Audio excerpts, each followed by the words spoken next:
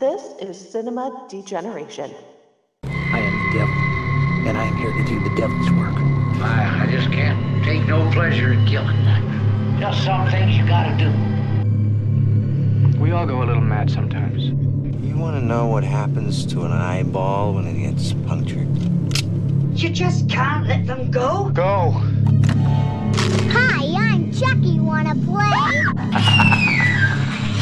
Please, God. This is God. The dead will walk here. I'm just gonna bash your brains in. And your suffering will be legendary, even in hell. Get me back my head. It's alive! It's alive! It's alive! They all flow down here. They're coming to get you, Barbara. Boy,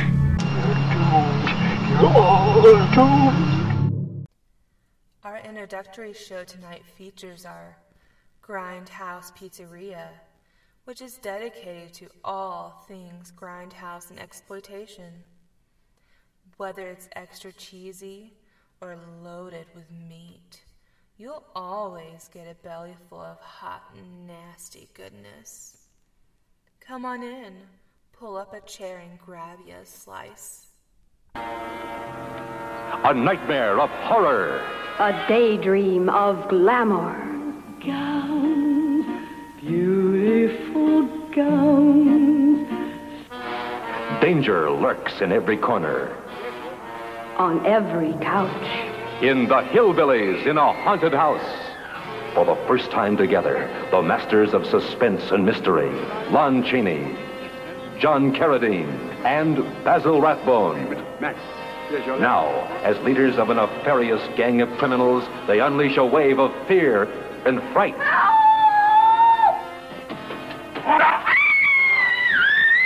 In Hillbillies in a Haunted House. A jamboree of songs, a galaxy of stars. We're on our way to a swinging jamboree. Yeah! The all-American sweetheart, Molly B.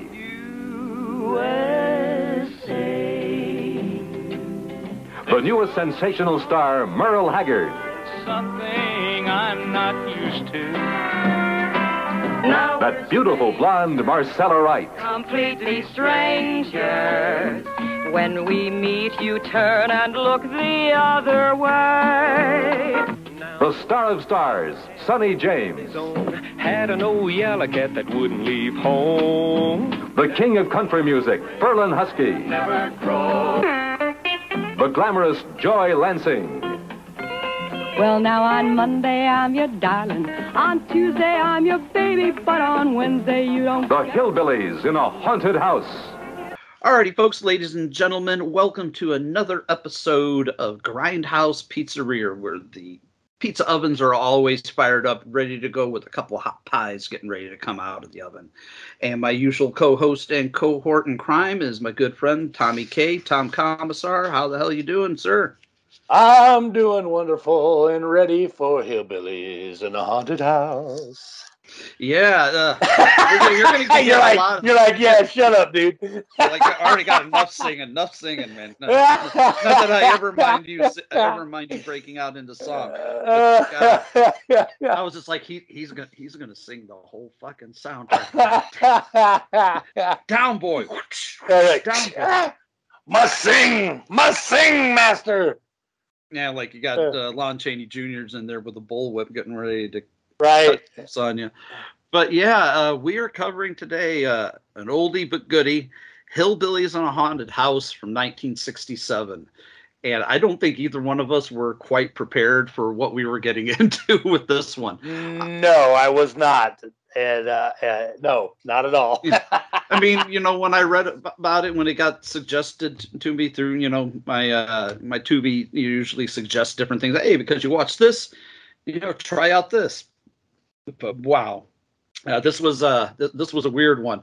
But when I saw John Carradine, Lon Chaney Jr., Basil Rathbone, I was like, I'm all for this. I'm for this. Anything that brings those trio guys in together in a movie, all fine by me. But I was not prepared for how much of a musical this was going to be. Right.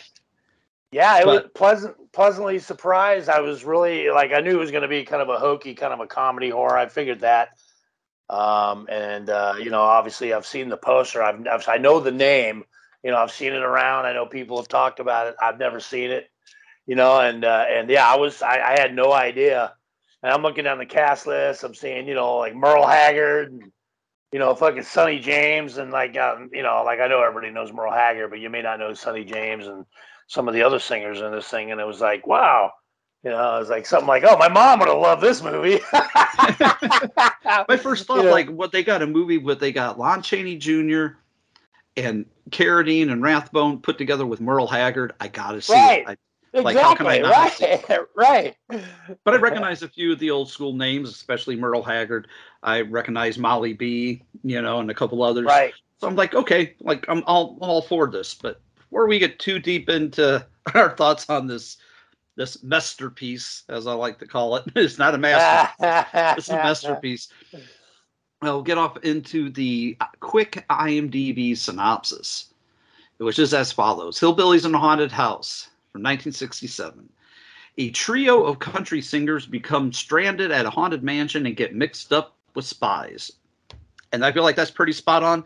And that's pretty much the entire plot, because this movie is it's very threadbare on plot. I mean, the whole idea is that these spies are held up in this haunted house because nobody goes there because they have, made the place haunted, through trickery, keeping all the young folks and the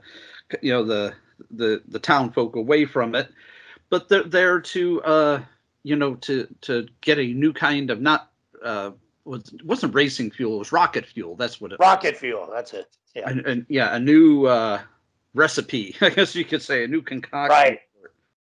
But this movie starts off fairly strange for a movie that I thought was supposed to be about a haunted house, but it's with a musical number.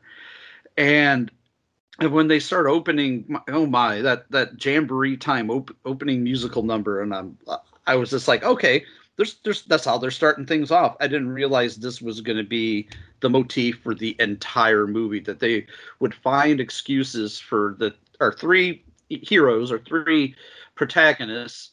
Ferlin Husky as Woody Weatherby, Joy Lansing as Boots Malone. Boots. Mm-mm. Yes. And Don Bowman. And Don Bowman is Jeepers. Now I got to ask. I'm sure I pretty much know the answer to this question, but was Don Bowman as Jeepers your favorite character in this movie? I really like Jeepers a lot. I thought he was kind of the glue. Like you were kind of. It seemed like every scene he was in, you were waiting for whatever little quip he was going to throw in. He reminded me of this movie. Remind me, if I may, just kind of pontificate or whatever. Sure. This movie, when it started out, it starts right out. Like they're in the car going down the road, and they go right into a song, man. It's Jamboree Time, whatever, and they're like singing this song about going to the Jamboree, and that's basically what they're doing. They're on their way to Nashville, and they're all going to perform in a Jamboree. And they don't mind telling you that, right? Right. It's like it's well known, and it just reminds me of those movies from that time period, like those kind of corny cornball comedy things. Even though it was a horror kind of movie, horror comedy, but it's just those hokey kind of Saturday things we'd watch with my mom, the old Dean Martin, Jerry Lewis, it reminded me of like an Abbott and Costello. That too. It had that in it too. It was hokey.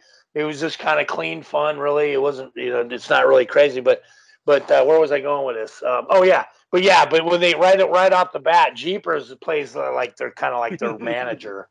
He kind of set the Jamboree up, even though he is Don Bowman is actually is a country performer. He wasn't like a big huge star or anything, but he was a performer in real life. But yeah, he plays the perfect kind of guy. He's just he's a lovable kind of dingbatty, but he's not, you know what I mean? But he's got the funny little quips. And yeah, right off the bat, you said that. I go, yeah, he's like a Barney Fife. Yeah, he was there. And he reminded me, he was a good sidekick. And I enjoyed him a lot. He was really good in this. Yeah, and in the only two movies he ever appeared in, because this was the second film. They did a Las Vegas Hillbillies was the first film with these three characters. And then this film in particular, Hillbillies in a Haunted House, was the second film. They were going to make a trilogy. Right. but this one kind of bombed at the box office, so they did not make a third one. I just think it's a shame that because he had great just comedic timing and just the way he delivered his lines. Like, just a shame that he didn't do any more movies in this. I would have liked to see the continuing adventures of Jeepers. Yeah, he could have been. You know, back then too. You know, they always had those westerns were popular, Western TV shows. He could have been a great sidekick in a Western. You know, too. Oh yeah, you know, he'd been perfect in something like you know, Bonanza or something like that. Yeah, Bonanza. You know, Gunsmoke. Even I mean, any of them, he would have been. You know, he would have been that kind of funny guy that you always like. You like lovable kind of a, you know, guy, and he was good. And but it's funny they don't mess around. They go right into some action. They're singing the song, and then they kind of run into a little bit of a country road. Oh, what happens is they go to a gas station first. Isn't that where they stop for gas? Yeah, and then the gas station attendant tells them there's no place in town for them to stay except the old Beauregard mansion. Yeah, and I love that because, you know, he kind of, you know, like Boots is kind of like, well, we could go there. No, ma'am, you know, no, ma'am. Well, no, ma'am, there's nothing around here except the, you know, the Beauregard mansion. And so they go there.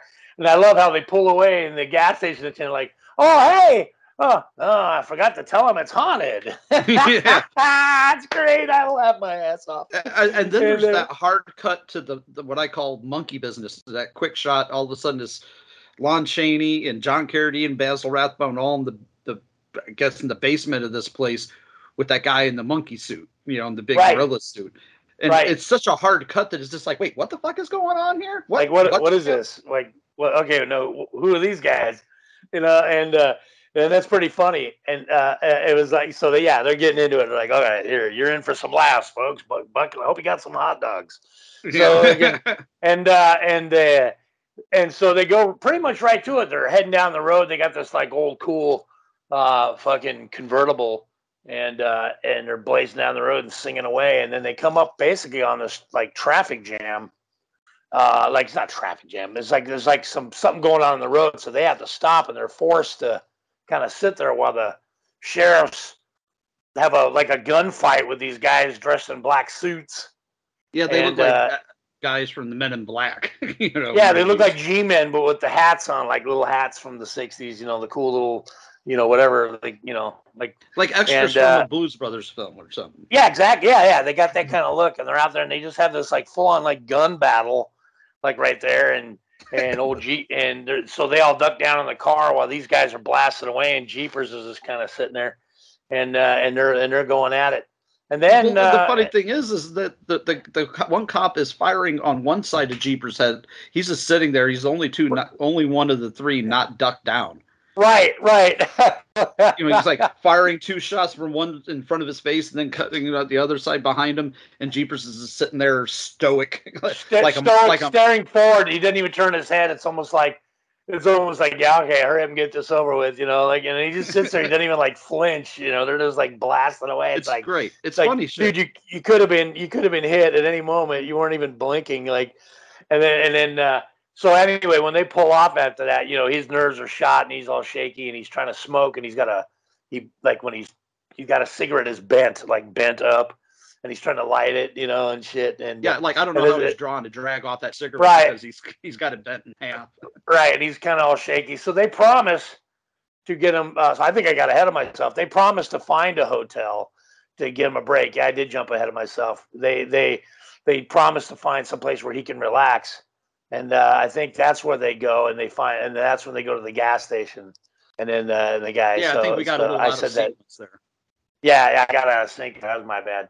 And then so they pull into the gas station next, and that's when they got the old dude there. He was covered in grease and overalls and rubbing his hands on a dirty rag. And he explains to him that there's nothing around in this town, you know.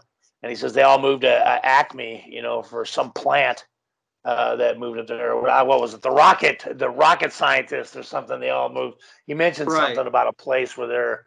So that I guess that was a little bit of a like something to tell us about what's going on in Acme.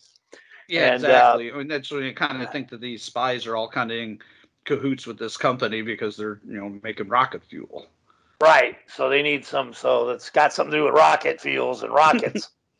They play very loosey-goosey with the information we're given here, but it doesn't matter. They're just here for a good time. Right. And then so again they're down they're heading there, and we get they come up to this old mansion, and it's your typical, haunted house type thing. They go in, and it's got all the the requisite, cobwebs and the chandeliers, the chandeliers, and they flick a light on, and you're just kind of looking. It's the cool mansion. But what they never mentioned though is like, why is the electricity still on if it's been abandoned for decades? Like, they still got the power on, but I guess you don't want to have have to have candlelight everywhere. You got to have some lights on, but they don't waste any time. They sit down and old Woody, Ferlin Husky, he pulls out a guitar, which is really cool. It's a Fender with a cool Fender Strat neck on it. I really like the guitar, acoustic guitar, and he starts picking away. And I made a note. The song was called "Living in a Trance." Yeah, they wanted to put old Jeepers right to sleep. Jeepers, yeah, they wanted to put relax him and put him into sleep. So he's like, old Jeepers is sitting on this old chair. And he's just kind of like nodding off. It's just kind of some. It doesn't say anything great about like the song. Like, hey, this song's so good, it's going to put you right to fucking sleep. This will knock you the fuck out. And but that's basically, so they're kind of wandering around, and he's singing that song, and then next thing you know, singer Sonny James, which if you don't know who he is, he's a actual real singer. Him and 4 of his guys walk in, and you're thinking, okay, who are these guys? Is this going to be trouble? Like some guys walking in, like seeming like they're nice guys. I thought they meant to do something nefarious. Yeah, like they're really nice, all smiles, wearing sweaters. Like, oh, okay, these guys are going to be bad guys, like good guy looking bad guys. And then so they walk in, and well, it ain't long. Old Sonny, him and his what's his character in this thing? His name is he plays himself. It says he plays himself. I guess I didn't say his name, but they pull out a couple guitars. He says they got guitars sitting in there, and he starts singing a tune. And I think Sonny James, I think was the name. Yeah, Cat Came Back. That's it. And he starts. I tried to make notes of the song when they came on if I could. I tried. Sonny James his like big song was "Young Love, Sweet Love." Oh. That was a big hit when I was a kid. I remember my mom and we always listened to that, so I remember him. So anyway, he sings a song, that dumb song in the movie, but it's cool, man. He's singing, and the guys in the background singing, and they're just plucking along, and so that's our third number actually. In the movies, and they just sing, so it's pretty cool. Yeah, I lost count with how many songs they did. It must have been, not including the finale, but the finale, right? So many finales. We'll get to that, but yeah, they don't short you on any songs in that ending, but it's pretty cool. So he sings like a whole tune. It's not like they just he gets in and starts singing away, and he's got his band and you can tell his guitar player behind him he's actually knows how to pick. Whether I'm sure they're faking it for the thing, but he knows how to play guitar. Yeah, he knew they actually knew how to play. All these people knew how to play. Right. So they were so it looked pretty legit. And then what was that? What was the scary thing that happened there? Wasn't that this? Is that so Sonny and them finish up and they take off. They run out, I think. Isn't that the skeleton? They run out because the skeleton either popped down, or was that the sequence where the painting spun around and it showed the weird painting? I think it was the skeleton drop. I think it was the skeleton, and then so the band runs out, and then you've got Boots. You got Boots, Woody, and Jeepers. They're following her upstairs, and I keep calling Woody the poor man's Bo Hopkins. Right. Rest in peace, Bo Hopkins. Yeah, I got you on that. But that's what he reminded me of. He kind of looked like James Caan, but like sounded like Bo Hopkins. So he had a little James Caan, God bless him, and rest his soul. He just recently passed, and rest in peace, Mr. Caan. But yeah, he did kind of have that in his face. I can see that now, thinking about it. Yeah, he kind of had that look, And but they're basically now just kind of wandering around. Now they know things are kind of weird. This is where Jeepers finds that old Civil War hat hanging on a thing, and he pulls it off. It's got webs all over it, and he pretty much kind of wears it in and out throughout the movie. Yeah, Woody tries telling him at one point somewhere in the movie, he's like, maybe you ought to take that thing off. Right, and so I figured that was a way for him to get him to take it off, like, you know, and then he ended up putting it back on anyway. But it's funny, they're like opening doors, and you can see like this bat flying around, and you see all these skeletons. I made a note about the bat. I put amazing fucking bat. You can hardly see that string. Yeah, right. So they had this bat flying around, and then they got like skeletons sitting in chairs. They got cobwebs all over them. So it's pretty creepy. I mean, if you walked into that, you know, I'd probably be hightailing it unless I was with a bunch of people. I might have some sort of protection. I'd probably run the hell out of that place. Yeah, if I encountered that, I'd be like, I think we need to get the hell out of here. Right. Yeah, I've been these movies. I know how they end. They don't end well. Right. I'm not an expert, but I've seen enough of these fucking movies to know it's time to go. And so anyway, they're wandering around, and this kind of gives us an opportunity to kind of check it out.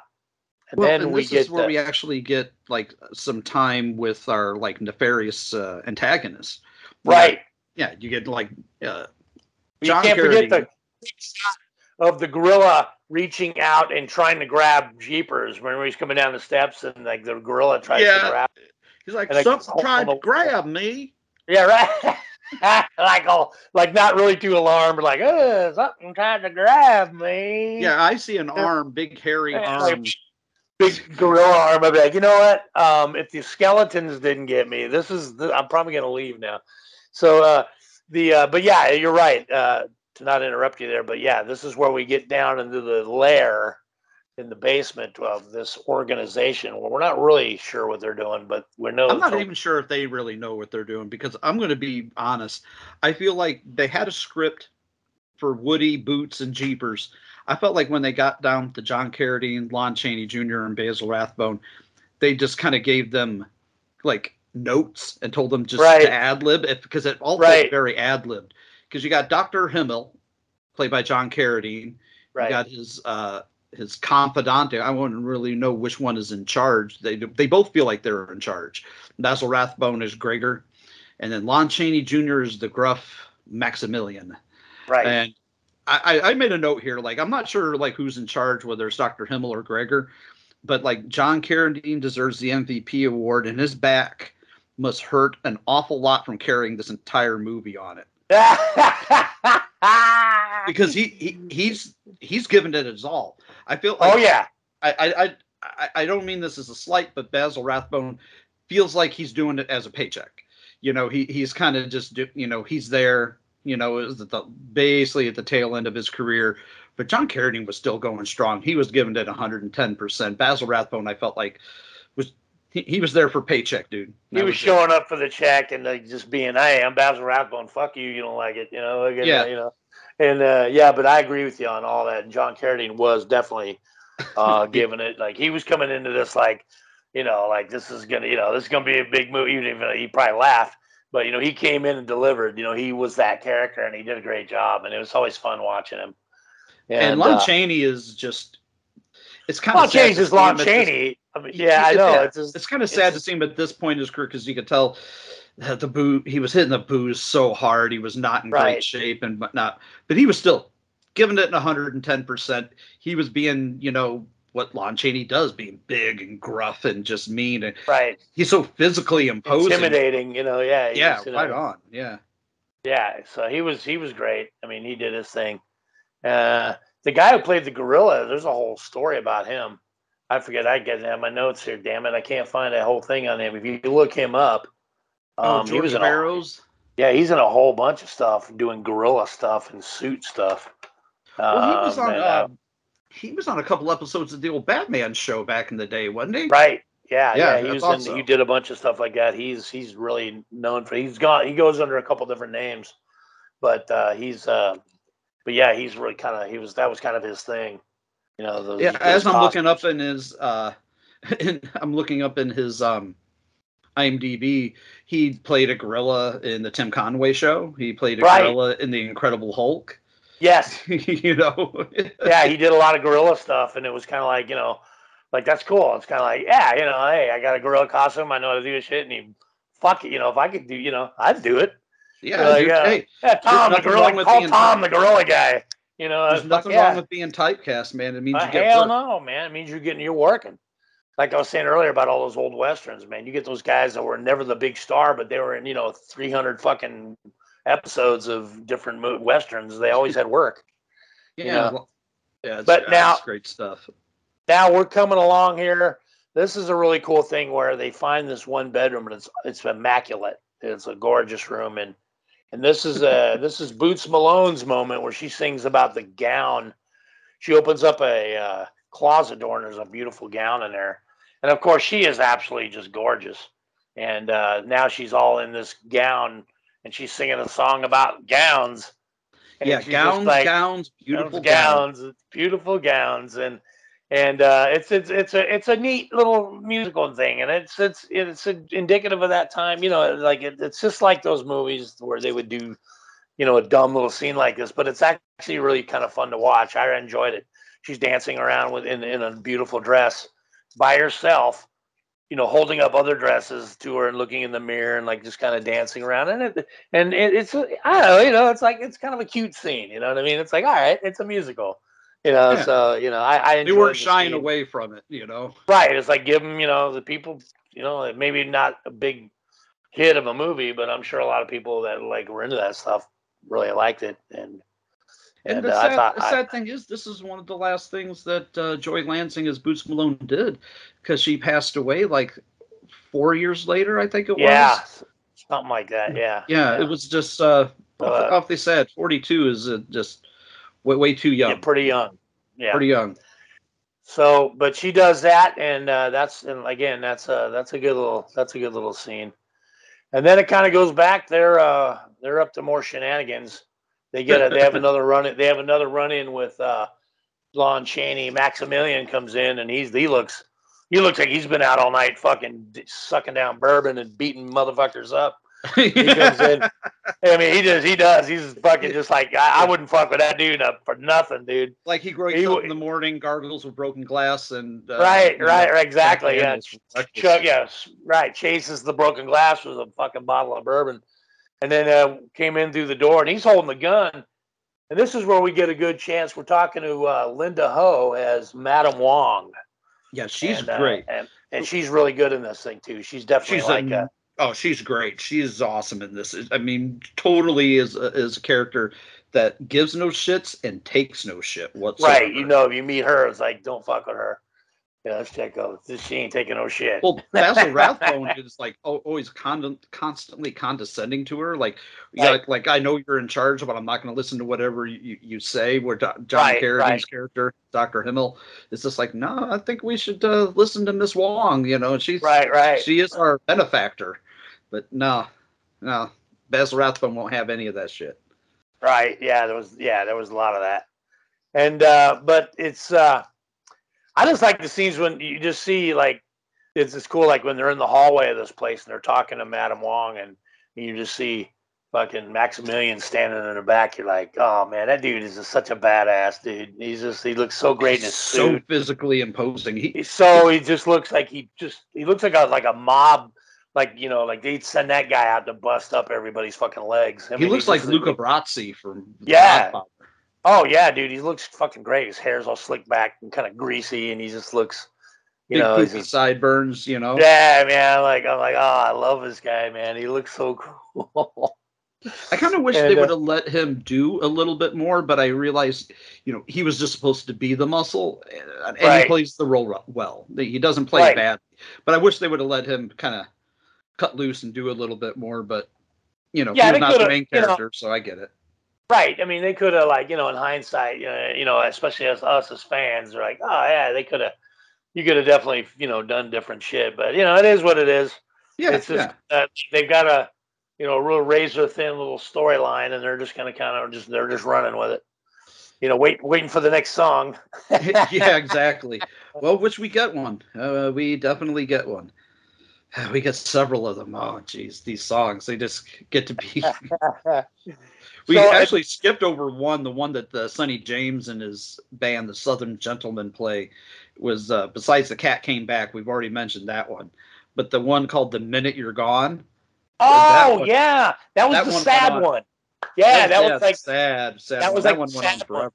That's actually I like that. I like that song a lot. That was good. I'm glad. Thank you for mentioning that. I forgot about that. Yeah, they did. My favorite of their two was The Cat Came Back because it's kind of catchy. The cat came back. Yeah, it was catchy. It was definitely kind of it was an upbeat kind of little toe tapper, and but now they're kind of chilling out and they're gonna sleep. They're in this room, and so you got Boots laying on one couch and Woody's crashed out in the other one, and they got poor old Jeepers is in a chair, and he's sleeping in this chair, and he can't really sleep. So he's bugging the shit out of him because he's antsy and that. And they tell him watch the TV. He's that asshole that keeps asking you, "Are you asleep? Are you asleep?" Exactly. You're like, no, not sleeping now. No, not now. Fucking so he pulls an old color TV over and pulls up the rabbit ears and starts watching. And it's funny because he's watching the country, like a jamboree show, and there's a bunch of people on there, and then they but it's cutting back and forth between actual like closed circuit television of like Basil, yeah. It's and, like Dr. Himmel and Gregor and stuff, and they're looking at him. They're looking at Jeepers, so he's like, huh? Like, what the hell's going on here? So then now he's waking up, Woody again, kind of like as it goes back and forth, and you see and of course nobody believes him. Nobody believes. Right. Nobody believes fucking Jeepers. Shut the hell up, So he's just still going on about it, and they just keep clicking back. It keeps interrupting the show, and they just keep showing the other guys like kind of just staring at him, and it doesn't really explain it's just a matter of that just shows that they're watching him, but they can see it on the TV. And then you see the cool thing, Maximilian, they show him on there, and then he goes, ah! And he's Jeepers jumps, kind of does a big mugs into the camera and, scares Jeepers. I know. Poor and then Jeepers. Yeah, right, exactly.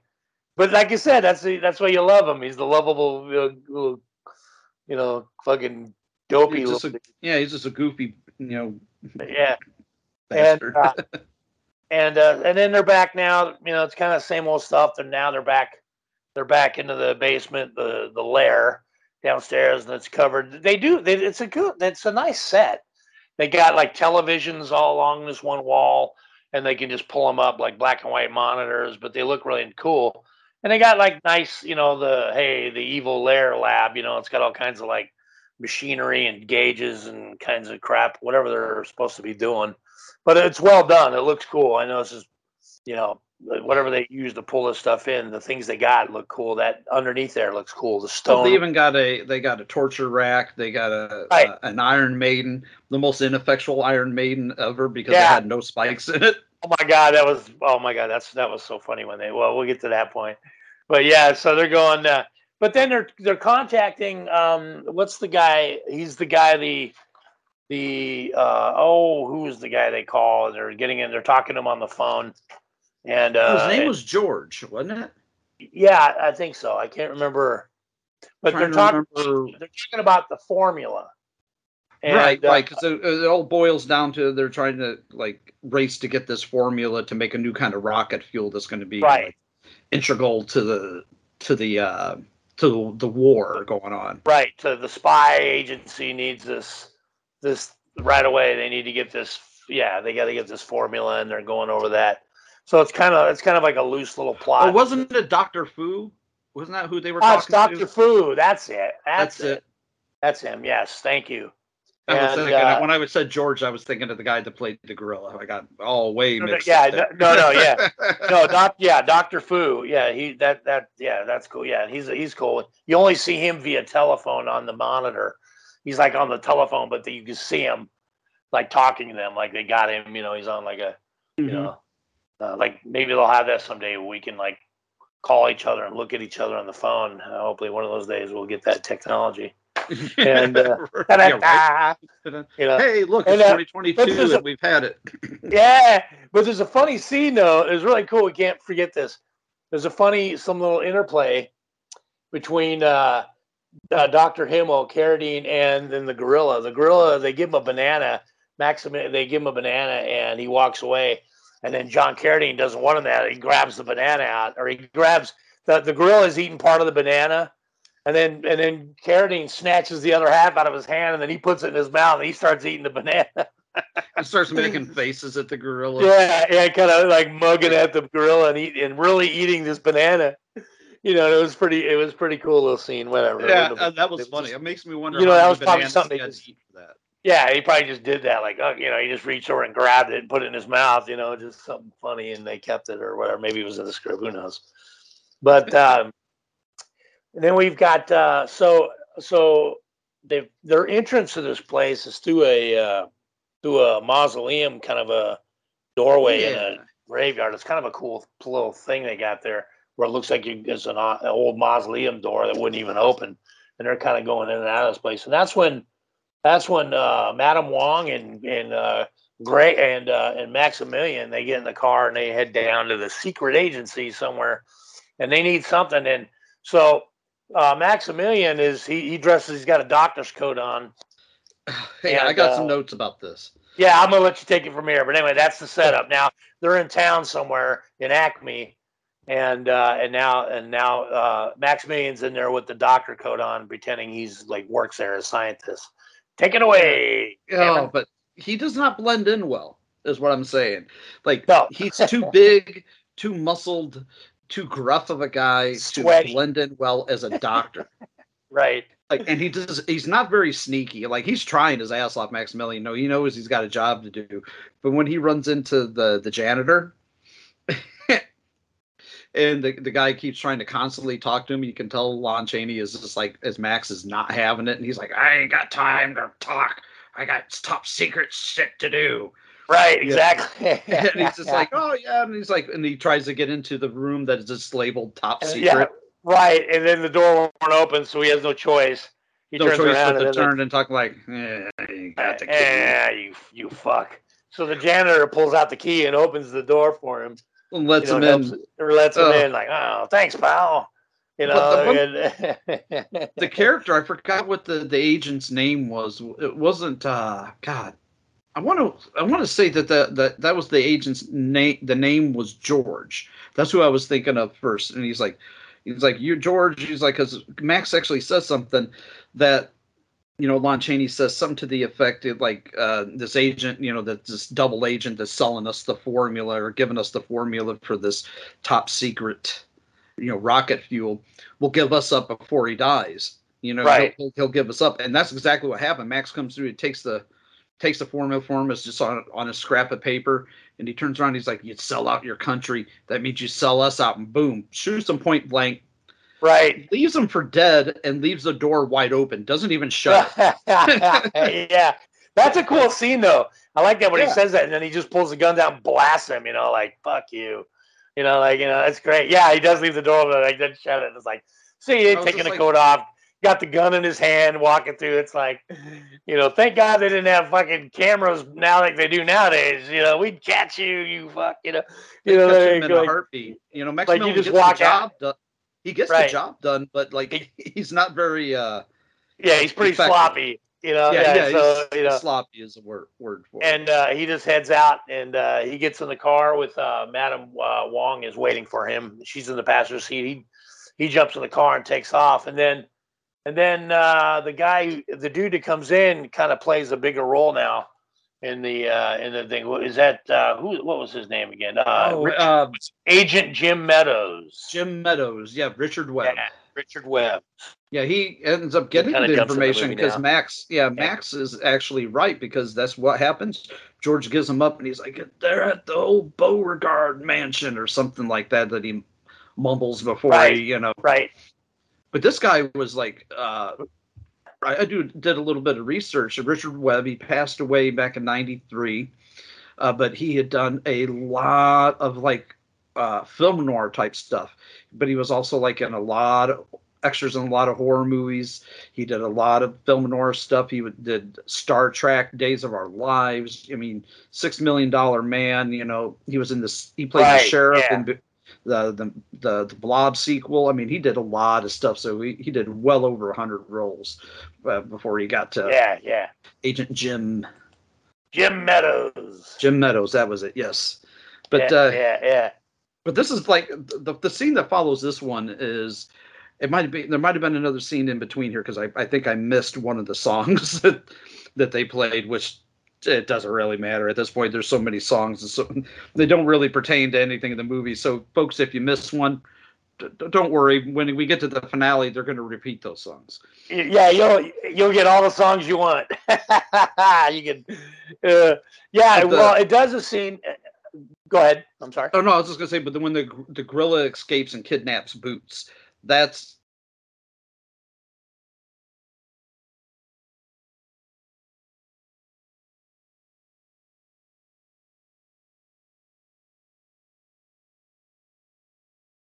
like right out from underneath Woody and Jeepers. They're in the room.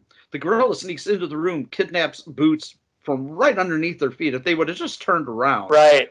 They're like, "Did you hear that? Oh, that was just the wind." I don't think it was the wind. I love that. Yeah, I love that scene because it's just like, it's like there's this big gorilla picking her up. It's like, and they're like not even, exactly. If they would have just turned around, which is the whole, obviously was the whole point of the joke, but it was just funny as shit. It's just like, like you can just see people in the theater, turn around, be yelling at the screen. And they're just kind of being they're just like looking at each other and kind of trying to figure something out. But she does finally let out. She's kicking like crazy, and the gorilla's walking off at her. She does finally let out a scream, I believe so. And she does when they're like one room away finally, and then that's when they realize, what happened to Boots? And like, well, he fucking cowpokes and just got kidnapped right under your nose. So they got her now. They're tying her up. They got her tied up to a chair downstairs, and we got Basil and Carradine, Hamill and Gregor are. I think they're basically competing at this point as to who's really in charge. Right. And they've got, of course, they're looking at the monitors, and they can see Woody and Jeepers walking around. And so basically, it just does a bunch of that. They're kind of looking, and they're basically walking around, and the usual thing. They're kind of creeped out. They're in like the cemetery thing or whatever. They're like, and they're outside of the place. They're walking around, and there's a bunch of, and then they find there's a hole or something in the ground, and it doesn't. Oh no, Jeepers falls in an open grave. Yeah. This is where I made the note that for an abandoned mansion, it's got one hell of an elaborate camera setup. Like cameras everywhere, outside, inside, getting all sorts of angles that closed circuit TV should not be getting. But that's okay. I'm willing to look past it. It's kind of like a little bit of a foray into found footage, a little bit, but not much. Right. And, so now we got Maximilian and Wong. They're back from their little thing. And then we've got, this is a great scene.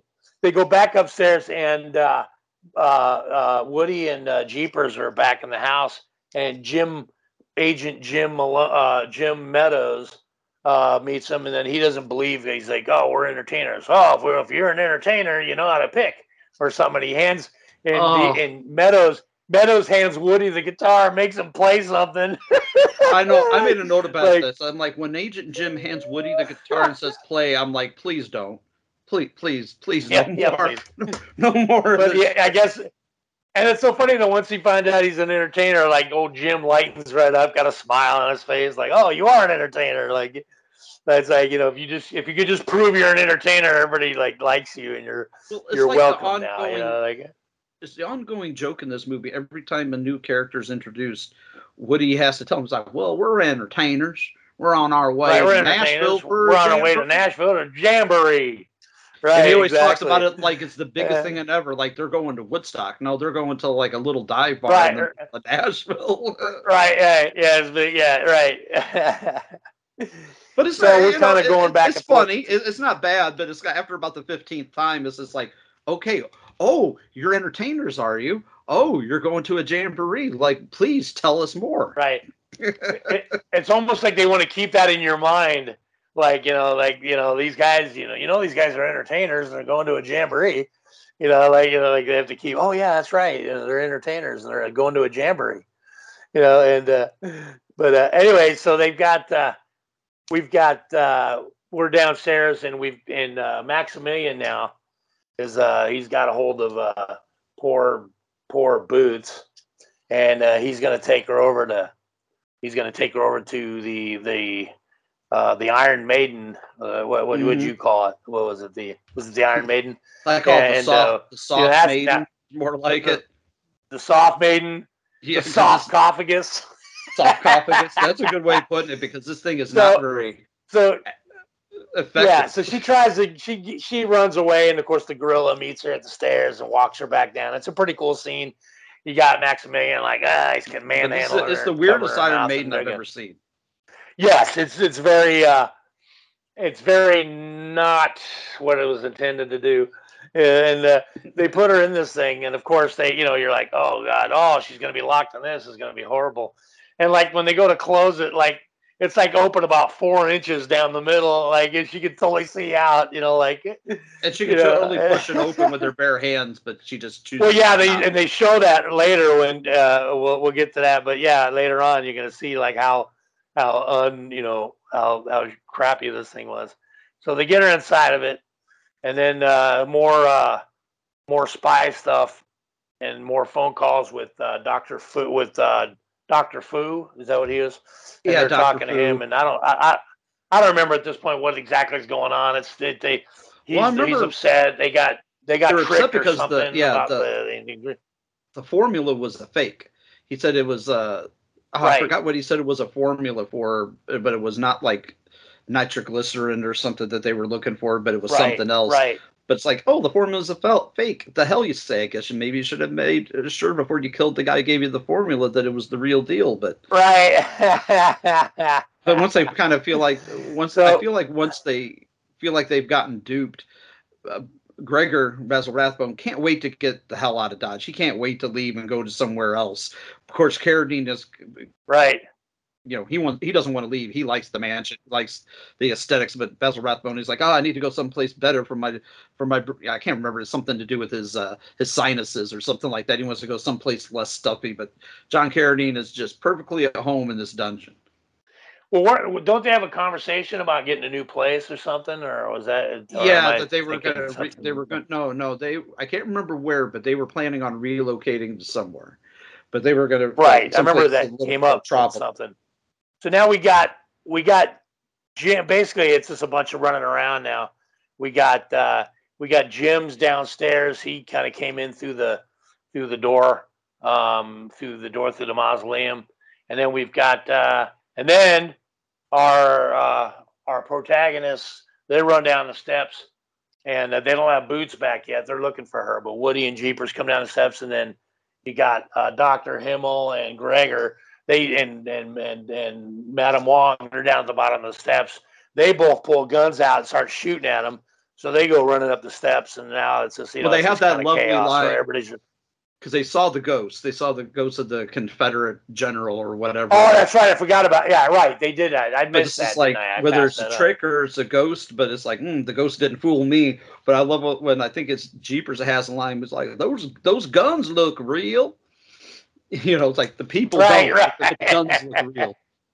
Right. That's where I got to make a point. For all their hoopla and their falderall and trying, Woody and Jeepers aren't very effective at being heroes and trying to find Boots. It's really only due to Agent Jim. Without Agent Jim, they probably never would have gotten out of there alive. Right. They probably would have left her there and went to the jamboree.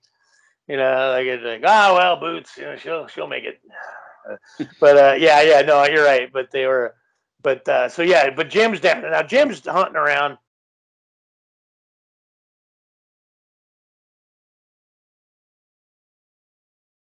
and he's got his pistol out, and he's walking around, and he's figuring, yeah, he does, he's looking around, and you're seeing the underneath there again, and then he sees the sarcophagus, and he basically just walks over, and just like with the easiest of ease, he probably could have blew it open with the hot air out of his mouth.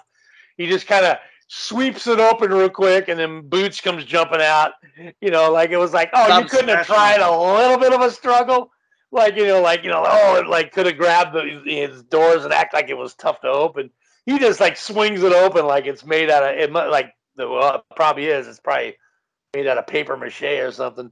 But it just swings it right open, and of course she's grateful, and and all this good stuff, and that's like, oh, that was it, that thing. All he had to do was just take his two pinky fingers and just right, yeah, right, maybe one, and just like open them up. He could have like looked at it and it opened it, and so now they're looking now. So we got Boots and Meadows down there, and we see and now they're looking at the closed circuit television. You can see. We can see Dr. Himmel and Gregor wandering around, and then we got the gorilla.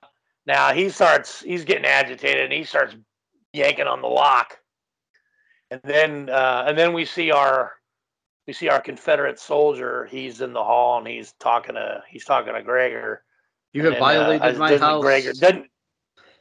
Yeah. So like this is like we figure at this point this is a real ghost. And so Gregor's alarmed, and he's running down the steps, and he's going on to Wong about the ghost. And it did turn out it was a real ghost. Why would you? Or something like that. Yeah, right. I think. And then of course that wasn't one of theirs. I remember him saying he's like, this was not one of ours. But then it's pretty cool. Then they got like these ghosts that are in like a circle that just they come down from the ceiling, and they're just kind of going around a circle. They get is that Rathbone they get there? Yeah, and they get Rathbone. Gets caught up with. They get and Gregor, who's Rathbone, and they get Gregor and the gorilla. I think his Agent Jim corners them at the same time. The ghosts are dropping in all around him, and he shoots Gregor and the gorilla, doesn't he? Madam Wong picks up the gun because Woody was trying to, he had the sheet around him and was like almost going to capture him, but he didn't put up much of a fight. So Wong, like I said, not an effective hero type. No, and that was pretty much it. So then, we've got then the gorilla's loose. So now he gets a hold of Dr. Himmel, John Carradine, and he's basically crushing Carradine, Dr. Himmel, and then gorilla gets shot. Now the gorilla, and then you got Meadows blasting the gorilla, which was kind of bummed. That was kind of a bummer. That would have been cool to see the gorilla get away with it, The gorilla would be cool in the car with him going to the jamboree. Yeah, they needed somebody to play drums, didn't they? Yeah, I need a drummer. You got a fucking gorilla, man. Fuck.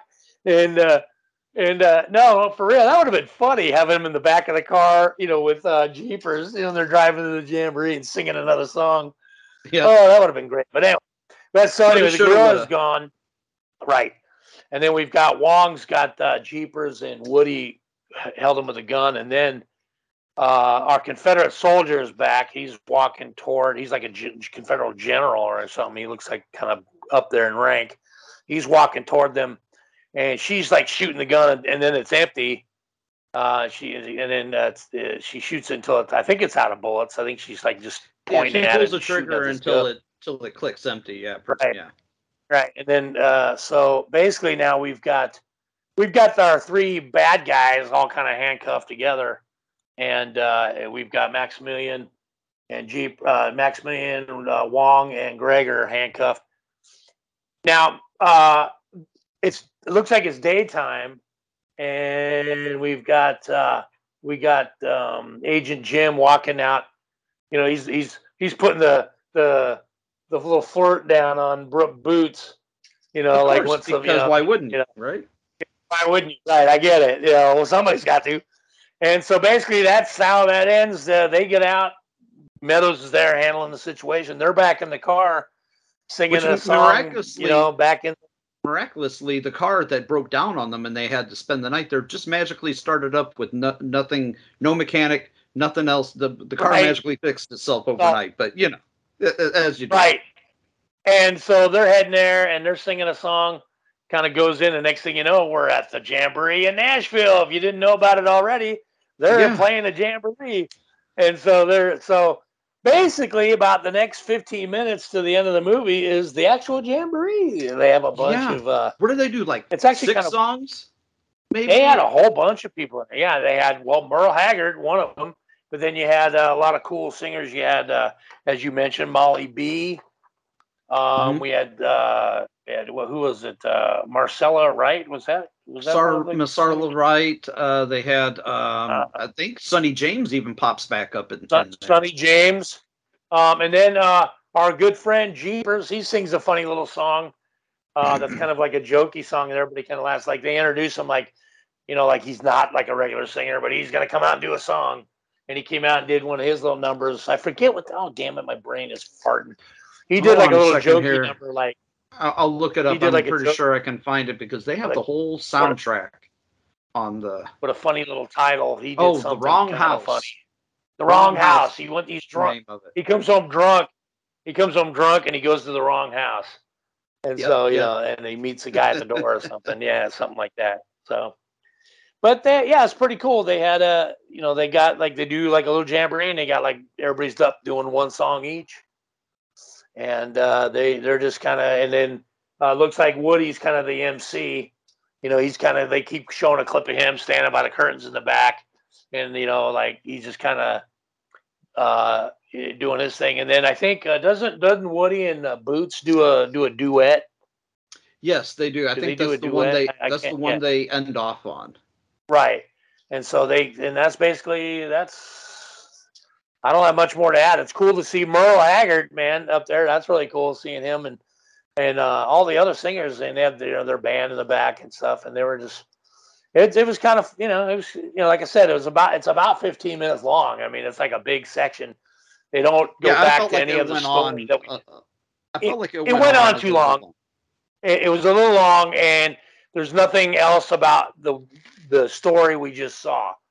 Like it's in the Jamboree now and it's over. Like they're unless I missed something, I think it's just Jamboree all the way to the end, and that's it. Like they don't. Yeah. Oh yeah. That was I was expecting I was expecting there's not a clip of to pop back up or something like that. Maximilian to show back up, but no. Or the three villains. Yeah, like being taken away in a paddy wagon or something. Like they don't show anything. It's just like it's over. And they just do the ending, and that's it. And then Merle comes out. It's cool watching Merle Haggard when he comes up there, man. And I like those guitars they're using, the Fender like Stratocaster necks with the straight line 6 across the top. I like those guitars, man. Those are really cool. Yeah.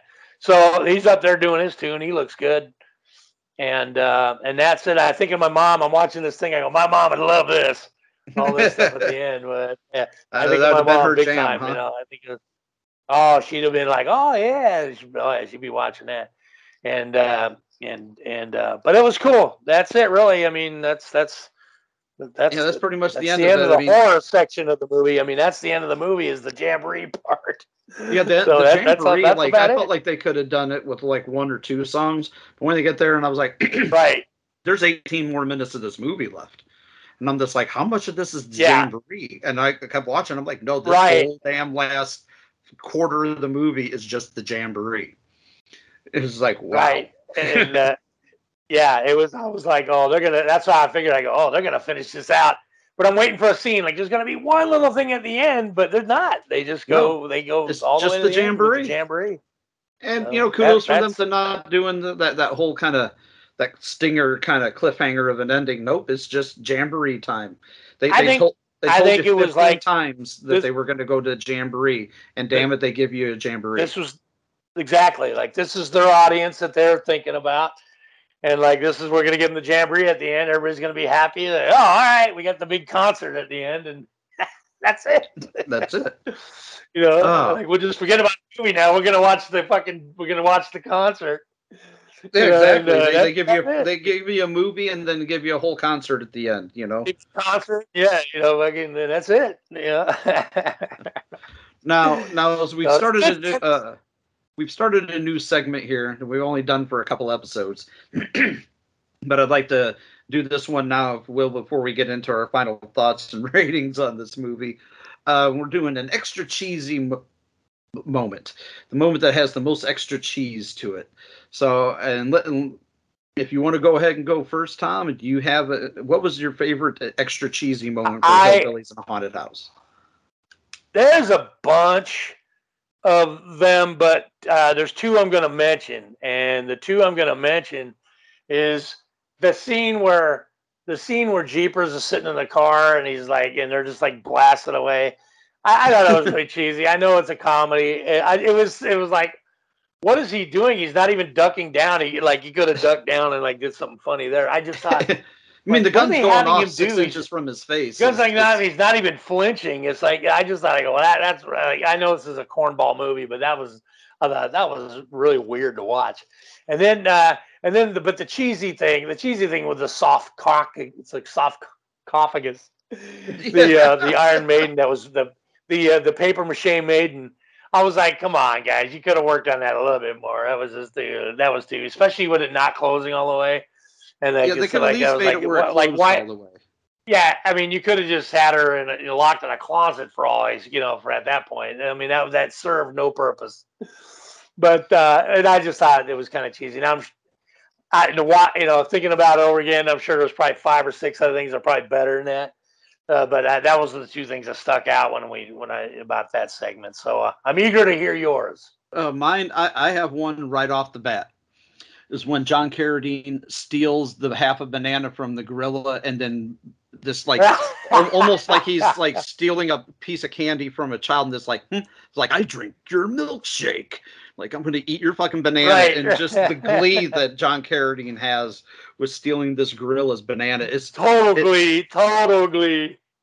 And if I had to pick a second one, is when the gorilla is killing Dr. Himmel, John Carradine's character, but it looks like he's giving them the Heimlich maneuver, and right. He's pressing them and pressing them. So both scenes for me have to deal with John Carradine and the gorilla. But yeah, stealing the banana from the gorilla was just, it was like a Three Stooges bit. I was expecting Curly to come up and go, yeah. Yeah, no, totally. Yeah, I'm with you on that. I agree with those two. Yeah, like I said, you and I, if we sat and watched this movie together, we could probably each come up with 10 or 15 of them. But yeah, that was. But yeah, those were good ones too. Oh, yeah, we could. There's a lot of what the fuck moments, or extra cheesy moments in this movie, but yeah, those are some of my favorites. But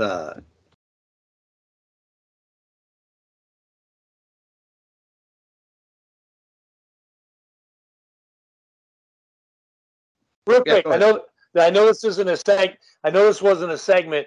I'm just going to ask you, what was your favorite? And it may not have been like an actual favorite. What was your favorite musical number? I just threw that at you. I'd have to say it's a cross between there's two.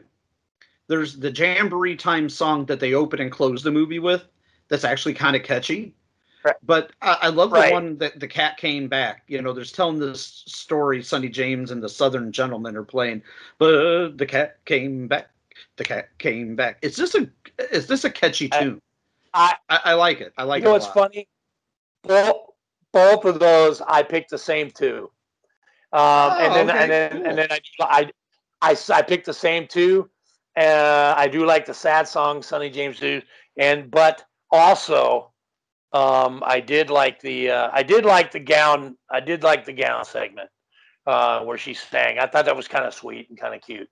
But I just wanted to ask that. I'm thinking, because while I was watching it, I'm thinking, I wonder what, I'm going to ask Cameron what he thinks about what song he's into. So, but yeah, the opening, especially the opening with them singing, I'm like, oh, that set the whole movie up. Like, okay, this is where we're going to be. This is the movie we're going to be watching.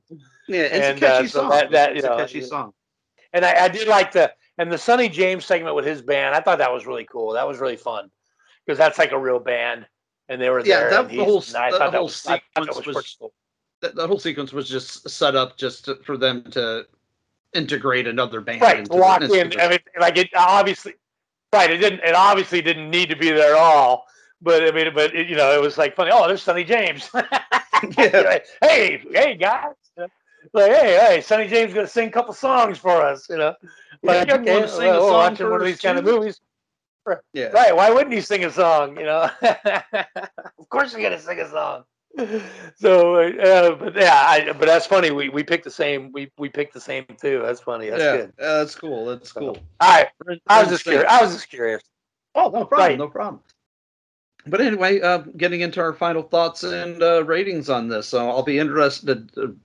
This is probably the most on edge I've been, wanting to know what your thoughts are on this movie, because I've. Go ahead. Final thoughts and ratings. It really wasn't. Well, it really wasn't a horror movie really at all, and it really wasn't like something we would normally do on the Grindhouse Pizzeria. But I'm glad we did it. I'm glad we actually finally saw it, because we've talked about this before. That title's come up, and you suggested it, but I've seen the name around, so I have wanted to see it.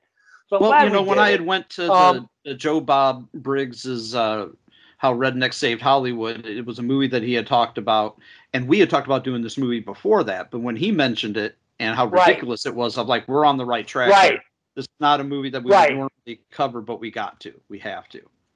Yeah, because that's exactly. You did tell me that story, and I'm like, okay, that was one of those things. Like, that was a sign. Oh, we have to do this one.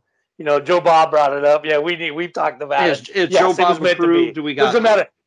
Right. It was like, it doesn't matter. It doesn't matter. Fucking, like, if we liked it or not. We were supposed to do this one, so we did it. And again, you're right.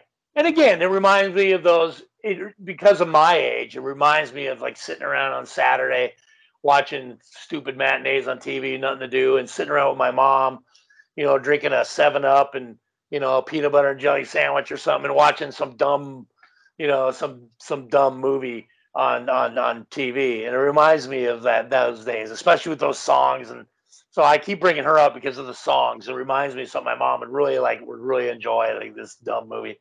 Like, she'd laugh at the dumb stuff, and stuff like that, but she'd like the songs and stuff. So it reminded me of that. So I thought that was pretty cool.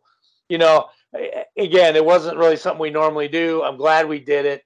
It wasn't really something like, oh yeah, like it didn't really have a plot, though they kind of played it out like they did. No, not at all. Spy, but it had nothing. It had nothing really to go on. The spy agency, there was nothing really going on. Just a bunch of dumb scenes strung together with some songs in between, and that's really all it was. So that's how I feel about the movie itself. It was cornball. I got a chuckle out of it. I was entertained watching it. I doubt I'd watch it again unless somebody was showing it somewhere, and I'd sit around and have a laugh with them again. But it'd be a good movie to watch with somebody else. Somebody else that's new that hadn't seen it yet. Right, sitting around with some people and just say, hey, let's watch it. I'd be like, all right, yeah, put it on. I've seen this. Yeah, let's watch it. And we'd have a laugh. So that's all it was. It was lighthearted, goofy, dumb humor. It had some really cool cast and a lot of cool characters in it. So I liked it. Is it time for my grade? Is it time for my grade? My rating? Okay. I'm not gonna bang the crap out of it, because it is what it is. I'm gonna give it a 7. I'm gonna give it a 7 only because it's not its fault. It is what it is. It was meant to be that, and I'm not gonna go in there, oh, it wasn't this, it wasn't that. I'm giving it a 7. I usually score a little higher, and stuff. And I'm always in the 8s, between 8s and 9s, or maybe even 10s. But I'm not. I don't want to give it a 5, even though it's I figured, okay, I was entertained. What the hell? I'm giving it a 7. With all its faults and stupid shit, I'm going there with it. I'll give it a 7. I can't quite come in as high as you. I know I'm a little bit more critical than you are. I'm waiting for silence. I go, if there's some silence there before he starts talking, I know. I'm way over, but he's the great. I knew it. I'm laughing right now, man. I love it. I'm giving. All right, I gotta hear it, brother. I'm giving it a 5.5. 5.5. It's just because you know me. What's my rule? If it's underneath the 5, if it's a 5 or under, I can't recommend it. It ain't worth. Yeah, right. But it's a competently made movie. Between 5 and 6, I figured 5 or 6 for you. I'm giving it a 5.5 because it's like I could still recommend it for somebody who wanted a goofy, something more along the lines of, the Three Stooges, Laurel and Hardy, Abbott and Costello, the kind of comical, totally. Like with a ghost story added to it. It's like we mentioned it, like with the guy who played the gorilla in this, being on Batman. Like somebody who's a fan of the '60s Batman show, I would recommend this too. If somebody who likes a little bit more goofy entertainment, it just wasn't. Again, it's not a movie that we usually do here on Grindhouse Pizzeria. It's not normally our type of thing. But I'm happy I watched it. I probably won't watch it again unless somebody else brings it up. Like, oh, hey, have you ever seen this? And if they haven't, I'll watch it with them, because this would be a good film to watch with a group, because it's just so goofy. But like, can you believe you just seen that? Like, no, I can't believe it either. But it's it's a competently made movie. The sound is good. I mean, it better sound good with all the music they played. It looks good. There's never anything that's out of focus or underlit or anything like that. It's lit well. It's shot well. It sounds good. The acting isn't bad. Even with like Jeepers and some of the off-kilter kind of acting styles by some of these people, some of them were clearly just they were just entertainers. They were entertainers, not actors. But I liked it enough. I didn't love it, but I liked it enough to at least give it above my 5 rating cutoff point. So I got to give it a 5.5, just because it was just, the pacing was a little off and it was way too much music. And that jamboree at the end, by the time they hit song number 3, I was just like I don't want to skip ahead because I feel like I might be missing something, but no, you don't miss anything. Right. I was like, okay, what are they? Yeah, what's going to happen next? Oh, another song. Oh, okay. Oh, another one. Okay. Then they're like, by song 5 or 6, I'm like, what the fuck? Was this whole movie just? Yeah, I'm like, yeah, when I figured that out by then, I'm like, oh, we're getting the whole jamboree. But yeah, 5.5 out of 10 for me. Like I said, still liked it. It came Joe Bob approved when we had talked about doing it, and then we kind of postponed a little bit when we had the Cruel Summer shoot come along and kind of wore us both out. But then when I saw that how Redneck Save Hollywood and he talked about it, I'm like, all right, well, like whenever we get back to recording again, we have to do this movie. And I'm glad we did it, because it's part of a legacy of 60s, 70s, exploitation type flicks. It's just a different 100%. Breed.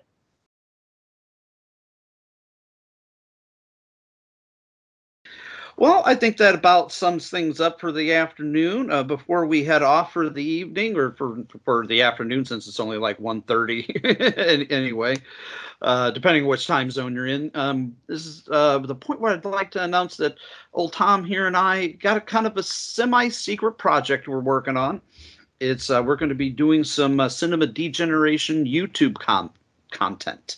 We're going to try some YouTube clips and a little series of videos that we're going to do. We're keeping things a little quiet for now on what we're going to be doing, because we feel this is a really unique idea that nobody else has hit the nail on the head by. So we're going to keep it secret until we release and launch this series of YouTube videos, but you can look forward to some Cinema Degeneration content from Tom and I, maybe a few other people from the co-hosting and guest hosting lineup. If we can get them involved, that'd be great. But yeah, we're going to do some little mini reviews and some guest hosting, like I said, Cinema Degeneration content on the old YouTubes. Hopefully, maybe. So we've got a couple of months before we get doing this. It's something Tom and I, let's just say this, it's a subject that Tom and I have an affinity for, and we think is quite unique. Yes. And could be quite funny and interesting, and it'll fall right in line with the rest of our Cinema Degeneration content, which I'm looking forward to, because it'll give us a chance to actually see each other, because we'll actually be filming these clips and segments. So it'll give us a chance to actually see each other instead of just doing this virtually. So I'm looking forward to getting to hang out with you for a couple of weekends here over the upcoming months. So I hope you're as excited as I am, Tom, because I'm looking forward to this. It's going to be interesting. I'm very excited, Cameron. When we started talking about the main subject matter that kind of came about, it was organically, it happened organic, because I know you and I, which we will not mention today, but I'm very excited when we started we were just talking about doing some stuff, and next thing I know, we start spitballing ideas, and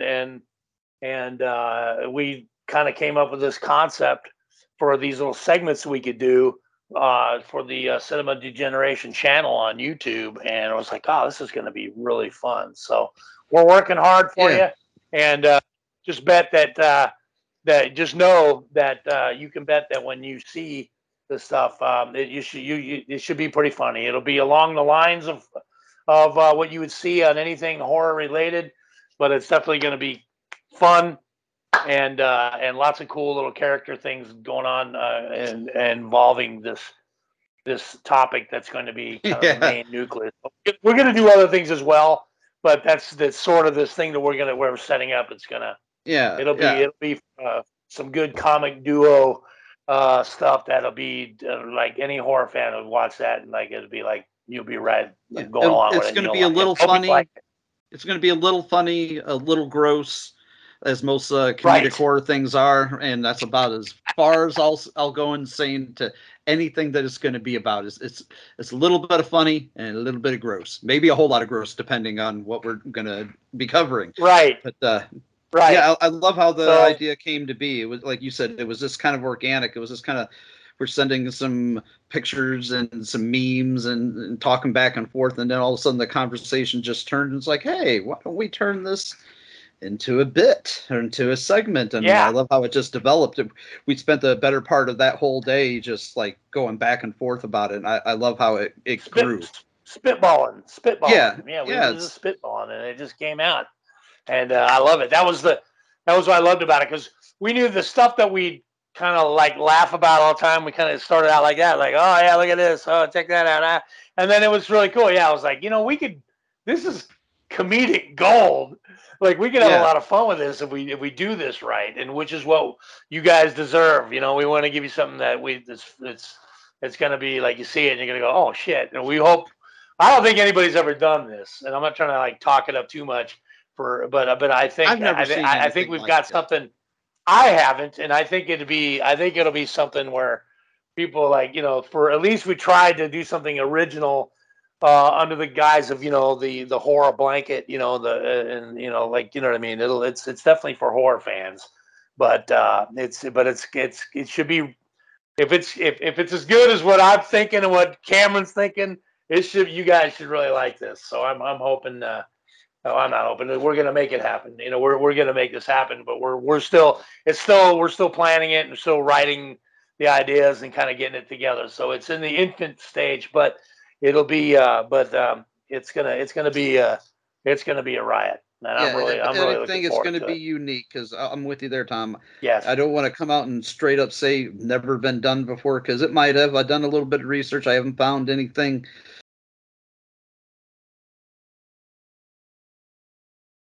remotely like this, so I think we got something pretty unique on our hands.